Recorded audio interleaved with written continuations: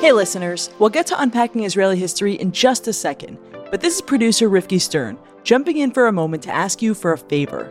We want to hear from you directly. Who are you? What do you like? What do you hate? What shows don't exist in the world that you wish were out there? Tell us everything. Fill out our 2-minute survey. Seriously, 2 minutes. The more detailed, the better, but we'll take anything. You can find the survey in the show notes of this episode or at this easy website, jewishunpacked.com/UIH survey, UIH being Unpacking Israeli History. I'll say it one more time, jewishunpacked.com/UIH survey. Okay, on to the show. Hey, I'm Noam Weissman, and you're listening to Unpacking Israeli History, the podcast that takes a deep dive into some of the most intense, historically fascinating, and often misunderstood events and stories linked to Israeli history. This season of Unpacking Israeli History is generously sponsored by Marcy and Andrew Spitzer and Barbara Summer and Alan Fisher. And this episode is generously sponsored by the Center for Advancement of Jewish Education and the Jewish Federation of Northern New Jersey. Before we start, have you shared Unpacking Israeli History with everyone you know? Posted it on Facebook, LinkedIn, MySpace? Okay, you don't have to do that one. But for real, the best way to share our message of a nuanced and wonderful Israeli history is by sharing it with your friends and family. And I'd be remiss if I didn't also mention that we finally have Unpacking Israeli History merch. So if you want a Yalla Let's Do This mug or shirt, you finally have the chance. Just head to shop.jewishunpacked.com. Okay, Yalla, let's do this. אנו מכריזים בזאת על הקמת מדינה יהודית בארץ ישראל. היא מדינת ישראל. We, the people of Israel, are prepared and anxious to meet the representatives of our neighbors without any preconditions. There are people in Israel and elsewhere say it's impossible to make peace between the Arabs and Israel or the Jewish people. I think they are wrong. Like many of my fellow elder millennials, and yes, my creaky knees stiff back and I resent that term, I'm still in denial about the fact that we're 30 years out from the greatest era in world history, i.e., a world in which Kurt Cobain and Tupac ruled, i.e., the 90s. Okay, as this podcast is about to demonstrate, maybe these years were not necessarily the greatest, but I definitely think back on that decade with nostalgia. Shout out to all the 90s kids out there who remember playing Mario Kart on a console you had to blow into, blockbuster movie nights, and kids bringing in their gas masks for kindergarten show and tell? Oh, that last part wasn't part of your 90s experience? Technically, it should not have been part of mine. Baltimore gets a bad rap for its homicide rate, but as far as I know, no one's stocking up on gas masks. But in the spring of 1991, my kindergarten class got a new classmate, Uri, who had just moved to Baltimore from Israel.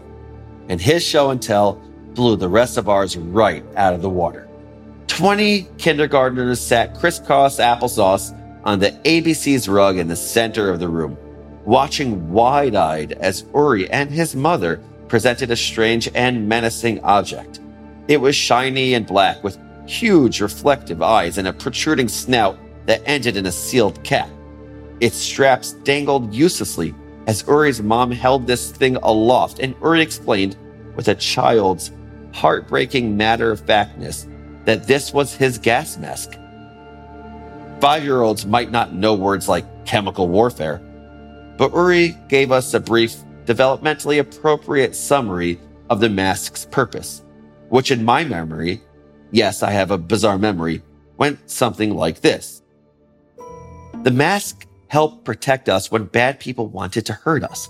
When we heard the sirens, we would go into our mamad with our masks on and sit there until it was time to come out again.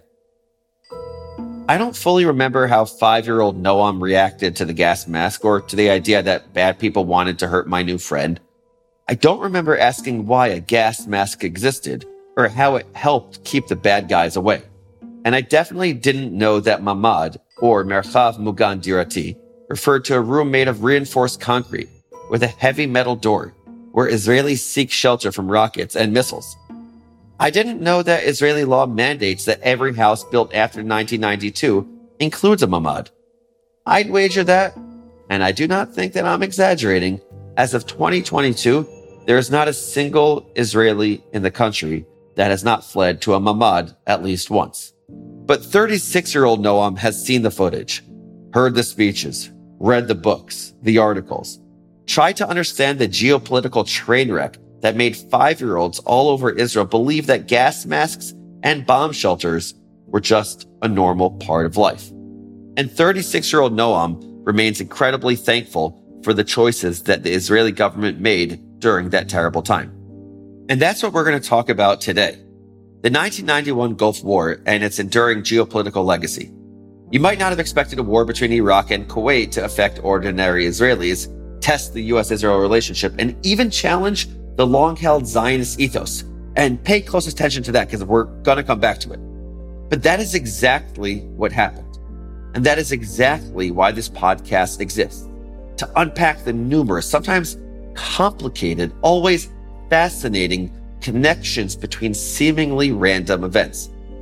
Because though it has since been eclipsed by its bloody sequel, the first Gulf War of 1991 was incredibly influential for the entire Middle East. And to understand the impact of Milchemet HaMifratz, as Israelis call the war, we have to rewind to 1979, when a certain Iraqi dictator tried his very best to upend the delicate balance of power in the Middle East. Saddam Hussein had already enjoyed a long and bloody career by the time he officially became Iraq's president, prime minister, and chairman of Iraq's Revolutionary Command Council in 1979. Saddam's rise to the top was littered with bodies, because if you can't force your people to love you, you do the next best thing. You make them fear you. And as a Sunni ruling a majority Shia country, Saddam took this philosophy to heart, embarking on a systematic campaign to persecute and oppress the country's Shia majority. And his first move as head of state? Wresting the Persian Gulf from his Shia neighbor to the east.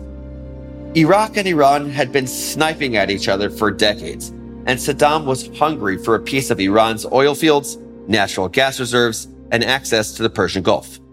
But getting rich off stolen resources was merely step one of his plan to replace Egypt as the de facto leader of the Arab world.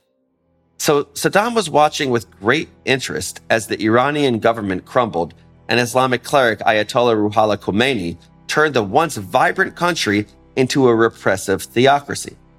Nerd corner alert. Before the Islamic Revolution in 1979, Israel and Iran enjoyed a warm relationship. Here's a snippet from an Israeli documentary called Before the Revolution about life in Iran pre-1979. As Israelis in Tehran, we lived like millionaires. And the cooperation with Iran was tremendous. Iran bought a lot of weapons from Israel. Really makes you think about what could have been. But Iran had bigger issues on its mind than Israel, like its grabby neighbor to the west. Seizing his chance to get his hands on Iranian resources, Saddam invaded in September of 1980, setting off a bloody, protracted war that would last 8 years, cost $1 trillion, and claim between 1 and 2 million lives.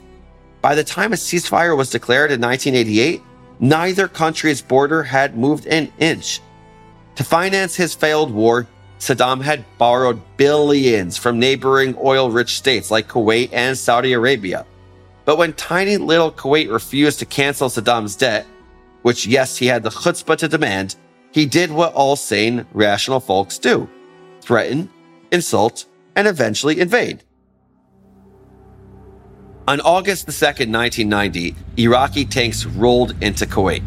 And within a matter of days, Saddam had driven the royal family into exile in Saudi Arabia, installed a puppet government, and declared Kuwait a province of Iraq. Hundreds of thousands of people became refugees, and the ones who remained may have had it even worse. I'm not going to get too graphic here, but let's just say that Saddam really earned his reputation as a violent monster. Not going to get into it all, but check out the show notes if you want to learn more. The world was horrified and had no intention of letting Saddam continue to abuse Kuwait. And when I say the world, I'm only sort of exaggerating, because Saddam who had previously enjoyed American and Saudi support during the Iran-Iraq War, was suddenly very unpopular internationally. Here's the first President Bush addressing Congress after the Iraqi invasion of Kuwait. Our objectives in the Persian Gulf are clear. Our goals defined and familiar. Iraq must withdraw from Kuwait completely, immediately, and without condition. This is not, as Saddam Hussein would have it, the United States against Iraq. It is Iraq against the world. And you know, I've just returned from a very productive meeting with Soviet President Gorbachev, and I am pleased that we are working together to build a new relationship. In Helsinki, our joint statement affirmed to the world our shared resolve to counter Iraq's threat to peace. True, the US and USSR had met in tiny, beautiful Malta the year before to declare that the Cold War was finally over. Nerd Corner, historians still debate whether that 1989 summit was actually the end of the Cold War. Regardless, seeing the two nations working together was a pretty big deal for Americans who had spent decades afraid of their nuclear communist rival. Unfortunately, even the world superpowers had little effect on Saddam's expansionist ambitions. And despite Iraq's ruined economy, 6 months' worth of international sanctions and embargoes failed to rout Saddam's forces from Kuwait. So the US, backed by a whopping 34 countries, turned to Plan B, bombing the hell out of Iraq. Even Arab states who had once supported Saddam now agreed the mustachioed maniac from Iraq could no longer be allowed to further destabilize the Middle East. Because if Saddam was allowed to continue running roughshod over his neighbors, Saudi Arabia would be next. And that would put Saddam in control of nearly half of the world's oil. To quote Saudi Arabia's king verbatim, hell no. Seriously, direct quote. So as the US, Saudi Arabia, the UK, Egypt, and 30 other countries got together to give Saddam a little taste of his own medicine, Saddam did something a little unexpected. He threatened Israel. Say what you will about Saddam Hussein, but when he committed to something, he went all in. So not a single person doubted that he'd make good on his threat to turn Israel into, and I quote, a crematorium. Lovely, Saddam. You really do have such a way with words. For obvious reasons, Israel takes genocidal threats pretty seriously, and Saddam unfortunately already had a track record. He'd been systematically exterminating Iraq's Kurdish population for years, using both conventional and chemical weapons, and it was strongly suspected that he had some nasty bioweapons in his arsenal, like botulinum and anthrax. Honestly, I'm not 100% sure what either of those do to the human body, but I'm pretty sure it's not good. But why threaten Israel, which had nothing to do with this conflict? It had no oil. It hadn't lent Saddam money. It had no relationship to Kuwait. It wasn't even a part of the US-led coalition that had just attacked Iraq. Well, as usual, when it comes to Middle Eastern history, the answer is complicated. Hey there, taking a small break to tell you about another podcast I love, Israel Story. As we talk about here, Israel is a tough topic to tackle. Some people love it, others, unfortunately, hate it. But Israel Story tells it as it is.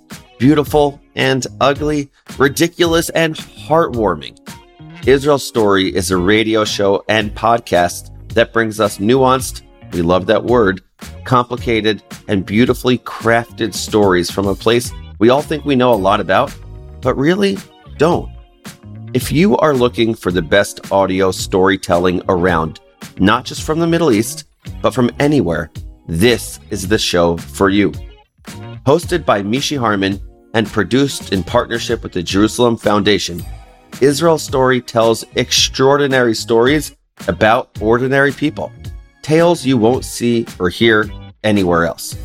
According to none other than Ira Glass himself, Israel Story is the This American Life of Israel. It's the most popular Jewish podcast in the world, and it regularly takes listeners from 194 countries on unforgettable, quirky, interesting, and moving journeys throughout the country. Subscribe, listen, and enjoy Israel Story today. First, let's get the obvious motivation out of the way. Good old-fashioned Jew hatred. Anti-Semitism, both in its OG form and its new disguise of anti-Zionism, were nothing new in Iraq. In 1941, pro-fascist, anti-British forces overthrew the Iraqi government, cozied up to Axis powers, and effectively ended 2,600 years of vibrant Jewish life with the Farhud riot. That's our next episode. Brace yourselves. And then Iraq refused to recognize Israel, sending troops to attack the Jewish state in 1948, 1967, and 1973. I'd imagine Iraqi leaders' frustration only grew every time they lost a war against Israel. I admit it, I'm not above finding this extremely satisfying.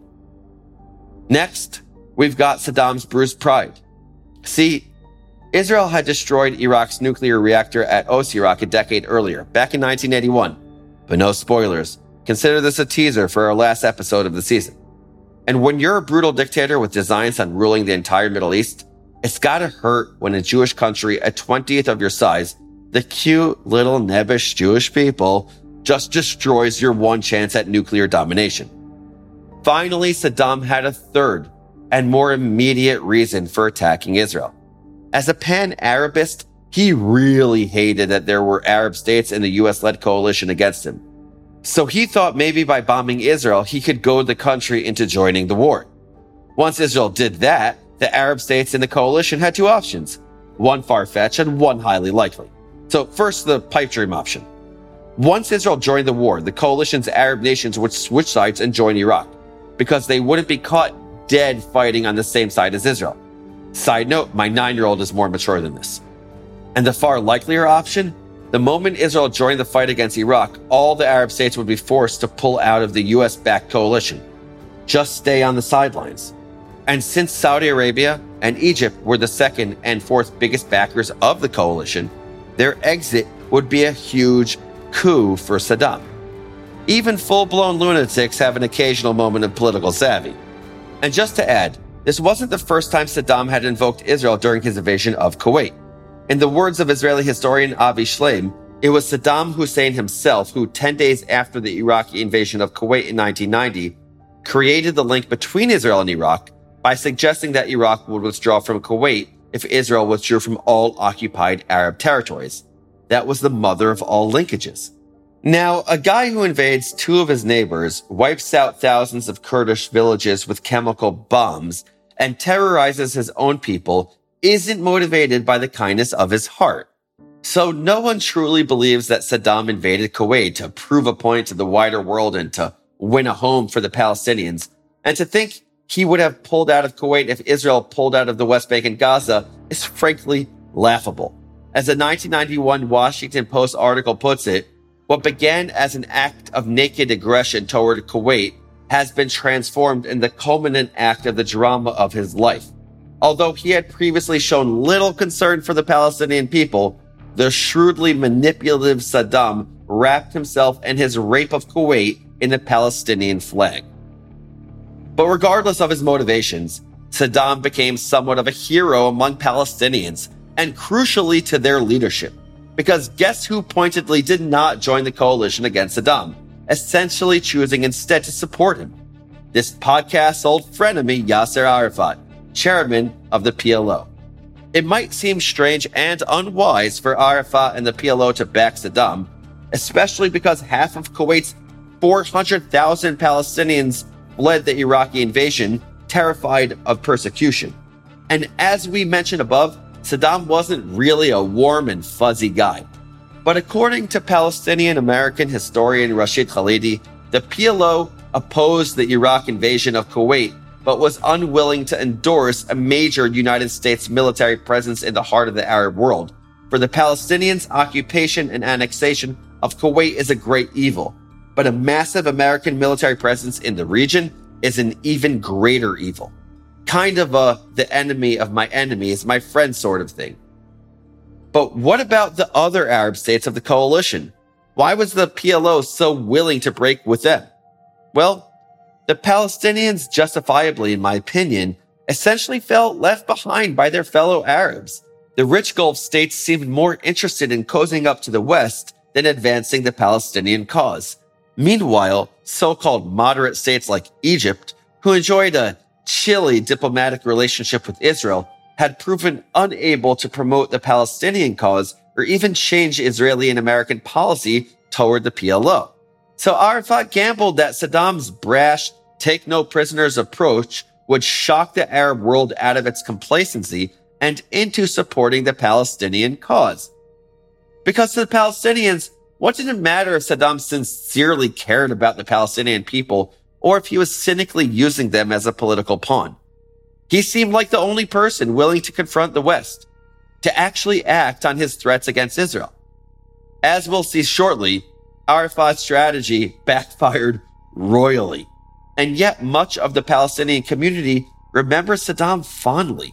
Listen to some of the responses from this 2019 street poll. What do you think of Saddam Hussein? He's the chief of the Arabs, and he was the best leader and the strongest leader of the Arab leaders. صدام حسين رجل عظيم. صدام حسين is a great man. رجل الأمة صدام حسين. He's the man of the nation, Arab nation. يعني توفى صدام حسين يعني راحت كل الأمة والعربية. He has been killed and everything we lost. He was one of the strongest Arab leaders who were with the Palestinian cause. Had he not been so with us and so for the Palestinian cause, then the world would not have turned against him. Oh, do you think that's the reason that the U.S. went against Iraq? It's because of the Palestinian cause? Yeah. That's part of the reason, but also because Iraq was self-sufficient. It didn't need external aid. So Palestinians weren't too fussed about Saddam's threat to attack Israel. But as Saddam's bluster grew increasingly genocidal, Israelis grew understandably panicked. Through the end of 1990 and into 1991, the Israeli government distributed gas masks, just like the one Uri and his mom showed my class. And to go along with the masks, they also distributed auto-injectors filled with atropine, an antidote to certain types of nerve agents. I want you to think about that for a second. Imagine putting your life on hold for an afternoon because you need to get a properly fitted gas mask. Imagine having to explain to your kids, if you have them, that you might need to give them a shot so they don't die from a chemical attack. Imagine how a nation full of Holocaust survivors felt as yet another mustachioed dictator threatened them with poison gas. Imagine hearing this announcement booming from your radio, as Israelis often did in the early weeks of 1991. This is not a false alarm. There has been a missile attack on Israel. All citizens of Israel must put on their gas masks and enter a sealed room. Check that your children have put their masks on correctly and continue to listen to our instructions. This is not a false alarm. From the moment Saddam had invaded Kuwait in August of 1990, he had made himself at home. And as he plundered the country and blustered about his power, the United States and Saudi Arabia began quietly massing their troops. In fact, this was the American military's largest overseas deployment since World War II. Because though the UN Security Council had given Saddam until January 15th, 1991 to get the heck out of Kuwait or be forcibly removed, no one really expected him to listen. Surprise, surprise, he blew past his deadline, and at 3 a.m. Iraqi time on January 17th, 1991, the US-led coalition attacked the Iraqi Air Force. In response, Saddam fired his first 8 Scud missiles at Tel Aviv. And by the end of the war on February 25th, 1991, he would fire another 31 Scuds at Israel. The world watched as Iraqi Scuds rained down on Israeli cities, designed to strike as many civilians as possible. And at home, Israelis waited in their mamadim, their sealed bomb shelters, for their government's response, growing increasingly frustrated. Was this the Zionist dream? sitting passively in a bomb shelter, waiting for the next missile as the government in Jerusalem sat on its hands? Was this the country that Prime Minister Yitzhak Shamir had given his youth trying to defend? Wasn't the whole point of Zionism to be a safe haven? Wasn't the whole point of Zionism to allow Jews to stand up for themselves? To make the whole world think twice about using the Jews as punching bags or political pawns? So why did Prime Minister Yitzhak Shamir allow this? And how did the Israeli public respond? For starters, I want to be very clear. No one had expected the Prime Minister to show this kind of restraint. Not even the Prime Minister himself. Like so many of Israel's prime ministers, Shamir rose to power after a storied military career. His 2012 obituary in the New York Times described him as an unyielding leader whose victory came not from compromise, but from strength. Even his last name, which he chose himself after arriving in Palestine in 1936 at the age of 20, translated to thorn or sharp point, which was all too fitting considering his past military posts. Because if the young Shamir was passionate about one thing, it was this: getting the British the heck out of Mandate Palestine by any means necessary. So he became a high-level commander in the Lehi, the smallest, fringiest, and most hardline of Israel's pre-state power militaries. And if you don't know what I'm talking about, listen to our Black Saturday episode.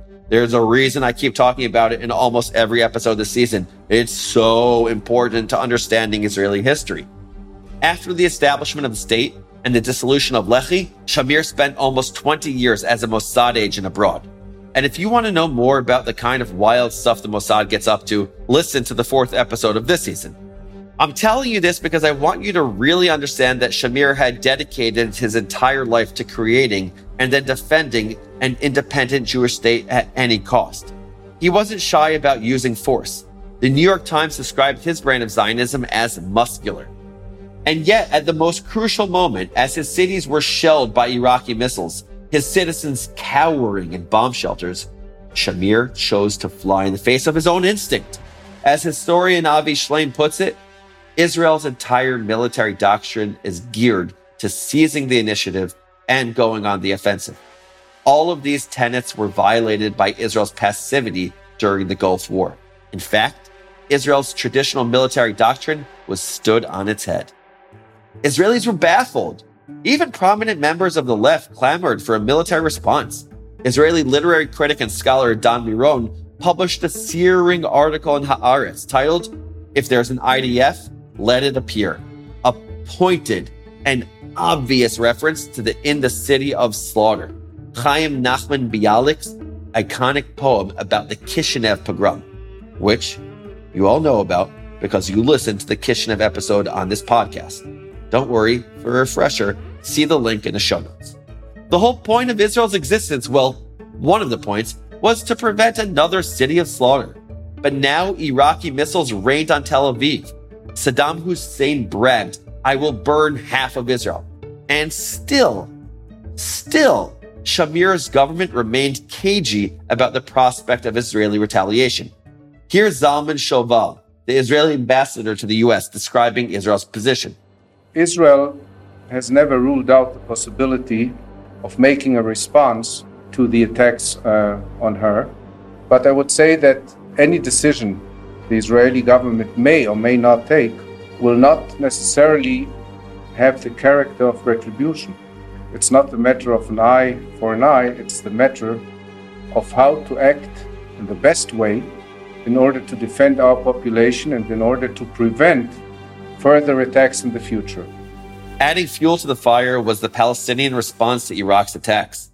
Though the Scuds fell indiscriminately from January 18th to February 24th, threatening Jew and Arab alike, many Palestinians openly celebrated the pummeling of Israeli cities, an outrage that Israelis never really forgave.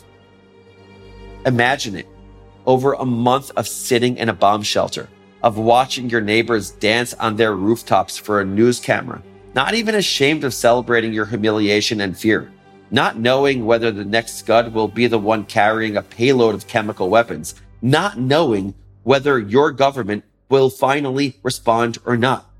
How many scuds would have to fall on Israel before the government declared enough? And truth be told, Shamir was asking that very question because the prime minister was not sitting passively. A Times of Israel article reports that as soon as the first scuds fell on January 18th, Defense Minister Moshe Arens called up Dick Cheney and informed him of an imminent Israeli attack on Iraq. The IDF even picked out targets, including Saddam's palace and Iraqi army headquarters. The Israelis went so far as to prepare for the mission. Here's reporter Amir Oren speaking in 2019. Benny Gantz, who is now a candidate for the Israeli elections, at that time was a lieutenant colonel in charge of an Air Force commando unit. He was aboard a helicopter on his way to take off from an Israeli airbase and land in Iraq when the abort order came. But why? Why abort? Israeli military doctrine demanded a strong reaction. Was tiny, vulnerable Israel setting a dangerous precedent with its lack of action? Shamir grappled with those questions. In his 1994 autobiography, he reflects, "There was not one day on which I could be certain that our non-participation would not in the end extract an even higher price from us than that which we were already paying." So many double negatives there, but you get the point. Yet Shamir put aside his anxieties, and despite what author Gordon Zaks describes as the Israeli prime minister's bad chemistry with President Bush, the two men worked closely together. Bush, of course, was anxious to ensure the stability of his coalition, and Shamir was a pragmatist. Zaks described that Shamir knew that if he attacked, the coalition would fall apart, and they would not be able to defeat Saddam. So he did not react. As scuds fell, Shamir and Israel exercised restraint. Not that it was easy. Shamir reflected that I can think of nothing that went more against my grain as a Jew and as a Zionist. This was one of the hardest tasks I ever imposed upon myself. But Shamir did not choose restraint solely for Bush's benefit. For one, there were limits to what Israel would accept. Had Iraq used chemical weapons, Israel certainly would have retaliated. Thankfully, that scenario never came to pass. But Shamir was also motivated by a certain amount of self-interest. As celebrated Israeli diplomat Abba Eban points out, the truth is that we had no capacity to avenge our few tragic deaths without incurring losses of human life far greater than any that we had suffered. Because somehow, the Israeli death toll remained miraculously low. The exact stats differ depending on the outlet, but everyone agrees that fewer than 5 Israelis died as a direct result of the attacks. The missiles caused a handful of serious injuries, as well as a number of indirectly related deaths due to heart attacks, asphyxiation, or incorrect application of atropine. Secular and religious Israelis alike called it a miracle. A scientific paper in Nature even tried to determine a scientific explanation for the tiny death toll. Not that this made the winter of 91 any less terrifying for Israelis. I can only imagine my old kindergarten classmate Uri waiting patiently in his mamad in his child-sized gas mask, trying to catch some sleep. The war's effects lingered well past its official end date. The rubble could be cleared, the damaged buildings rebuilt. But the collective drama wasn't so easy to shake. Eban describes it like this. We had lost the capacity for conventional punitive reprisal. We were forced to understand that we now had an adversary that we could not reach with our major weapons. I'm taking a short break from the episode to tell you about the Digital Storytellers Lab from the Jewish Writers Initiative. Do you have an idea for a video, a podcast, or another storytelling idea that just needs to get out? Applications are open now for the Digital Storytellers Lab, an 8-month fellowship that gives digital storytellers the opportunity to kickstart the development of new, narrative, digital audiovisual media exploring Jewish themes. Fellows will attend in-person and virtual workshops and receive a stipend of $20,000 for their participation. This sounds awesome. For more information and to apply, visit jwinitiative.com/digital storytellers. Applications are due soon. They're due June 1st and will be reviewed on a rolling basis. Again, go to jwinitiative.com/digital storytellers to apply. Thankfully, the war itself did not last long. Though Iraq boasted the 5th largest army in the world, it was no match for the American-led coalition. By the end of February, 6 weeks after the first American-led attack, Saddam had been routed from Kuwait, leaving him isolated, angry, and forced to agree to a ceasefire. And the PLO, who had so enthusiastically and frankly stupidly supported Saddam, it too paid a price. According to Philip Mattar, former executive director of the Institute for Palestine Studies, the 1990-1991 Gulf crisis resulted in one of the worst setbacks for the Palestinians in modern times. By the time the crisis ended, the thriving Palestinian community in Kuwait had been destroyed. Gulf financial and diplomatic backing that had sustained the PLO for 2 decades had been withdrawn. International endorsement for Palestinian self-determination had declined, and the Arab consensus in support of the Palestinian cause had been damaged. And if that wasn't bad enough, more than 100,000 Palestinian workers were booted from the oil-rich countries that had fought against Saddam. And as an Al Jazeera article says, the Kuwaitis had financed a massive media campaign which called Arafat a traitor for supporting Saddam. Yet again, the decisions of the Palestinian leadership had direct and unpleasant consequences for ordinary Palestinian people. Arafat was backed into a corner. 10 months later, PLO negotiators sat in on the Madrid Peace Conference, the first time that Palestinians and Israelis entered any kind of negotiations. And while Israel proved itself open to peace, both at the Madrid Conference and later in Oslo, it nonetheless remained vigilant. As I researched this episode, I couldn't help but notice that all the Israeli sources I found drew a direct link between the 1991 Gulf War and today's security situation. The Gulf War had exposed cracks in Israel's ability to defend itself, vulnerabilities that the government and the military vowed to eliminate. They revised the specs for the bomb shelters, or Mamad, that we mentioned at the top of the episode, mandating their presence in any home built after 1992. Such shelters are everywhere in Israel: public buildings, private homes, communal spaces. Most importantly, Israel no longer relies on clunky, ineffective Patriot missiles from the United States. Since 2011, it has used a mobile air defense system called the Iron Dome, which intercepts and destroys short-range rockets. True, rocket attacks from Gaza and Lebanon are still sadly common, but they do not engender the same existential terror as Saddam's barrage of 1991. The Israeli government and military have explicitly stated that the country is prepared for another Gulf War-style threat from a faraway country intent on wiping Israel off the map. We all know what country they're talking about, because as the saying goes, Israelis are always ready for 2 things: barbecue and war. So that's the story of how the Gulf War reshaped the modern Middle East and put the Zionist ethos through its harshest test. Here are your 5 fast facts. Number 1. In August of 1990, Iraqi dictator Saddam Hussein invaded his southern neighbor, Kuwait. Kuwait fell quickly, and the Iraqis looted, plundered, and pillaged their way through the tiny country. Number 2. Almost everyone, including the UN Security Council, condemned the act. However, Saddam did enjoy support from the PLO, which was drawn to his fiery rhetoric and unwavering support of the Palestinian cause. Number 3, Saddam refused to leave Kuwait. So in January of 1991, an American-led coalition invaded Iraq. In hopes of poking the bear and provoking an Israeli response, Saddam fired 39 Scud missiles at Israel and threatened chemical warfare. Miraculously, though Israel suffered serious property damage, few people were killed.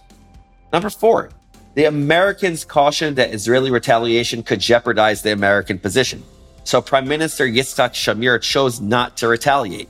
The war ultimately neutralized one of Israel's major enemies, Iraq, without any Israeli intervention. And number 5, the PLO's vociferous support of Iraq cost them. Support for the Palestinian cause cooled across the Arab and Western worlds, and ordinary Palestinians were swiftly booted from their homes and jobs in the Gulf states. Those are your 5 fast facts, but here's one enduring lesson as I see it. The Gulf War fascinates me for a number of reasons. Chief among them is the range of personalities involved. Every head of state could be a movie character. Saddam as the crazy but strategic villain, Bush as the powerful cowboy, and Shamir, whose behavior during the war defies glib categorization.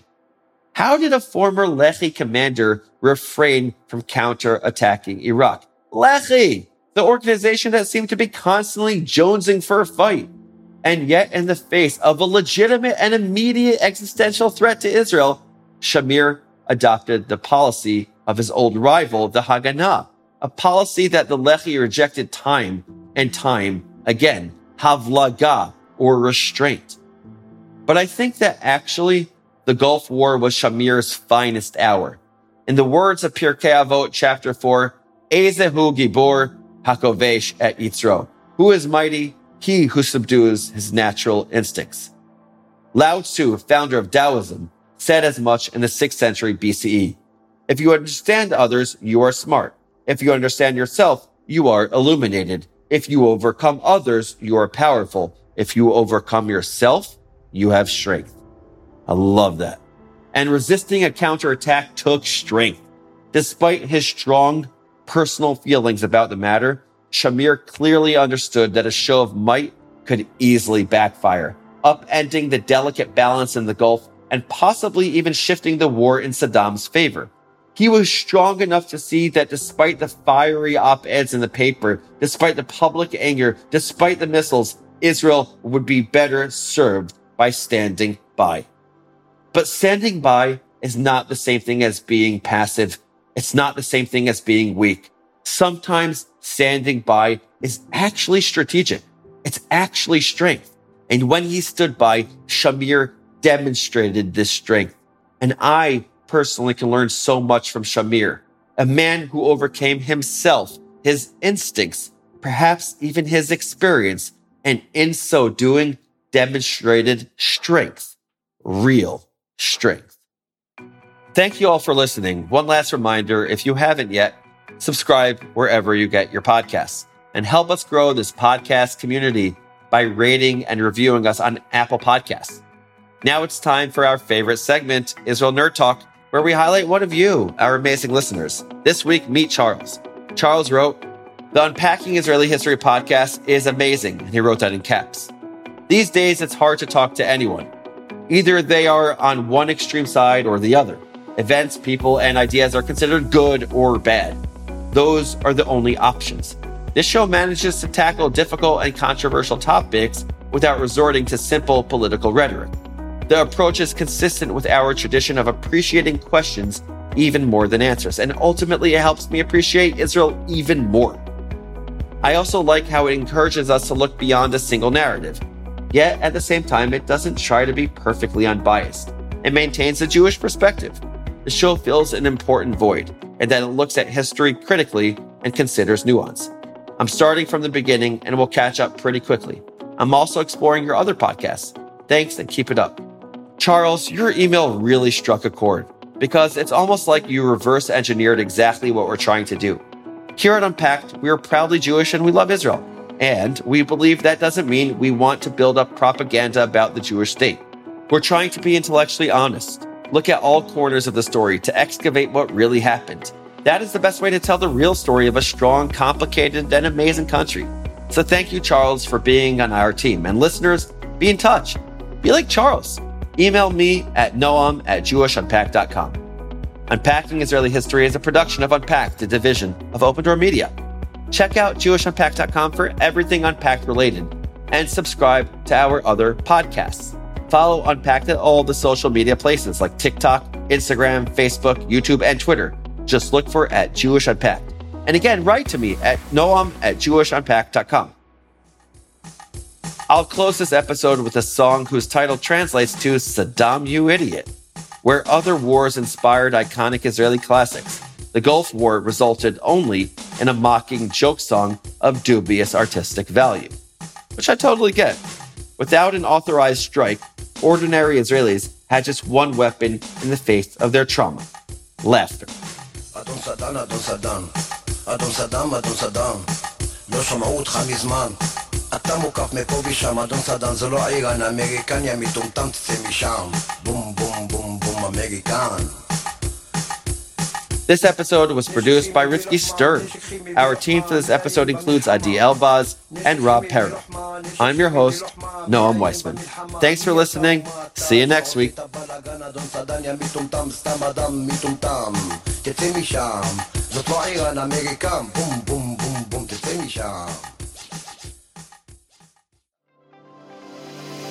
Thanks for listening. Remember, please fill out that survey. You can find it in the show notes of this episode or at jewishunpacked.com/UIH survey.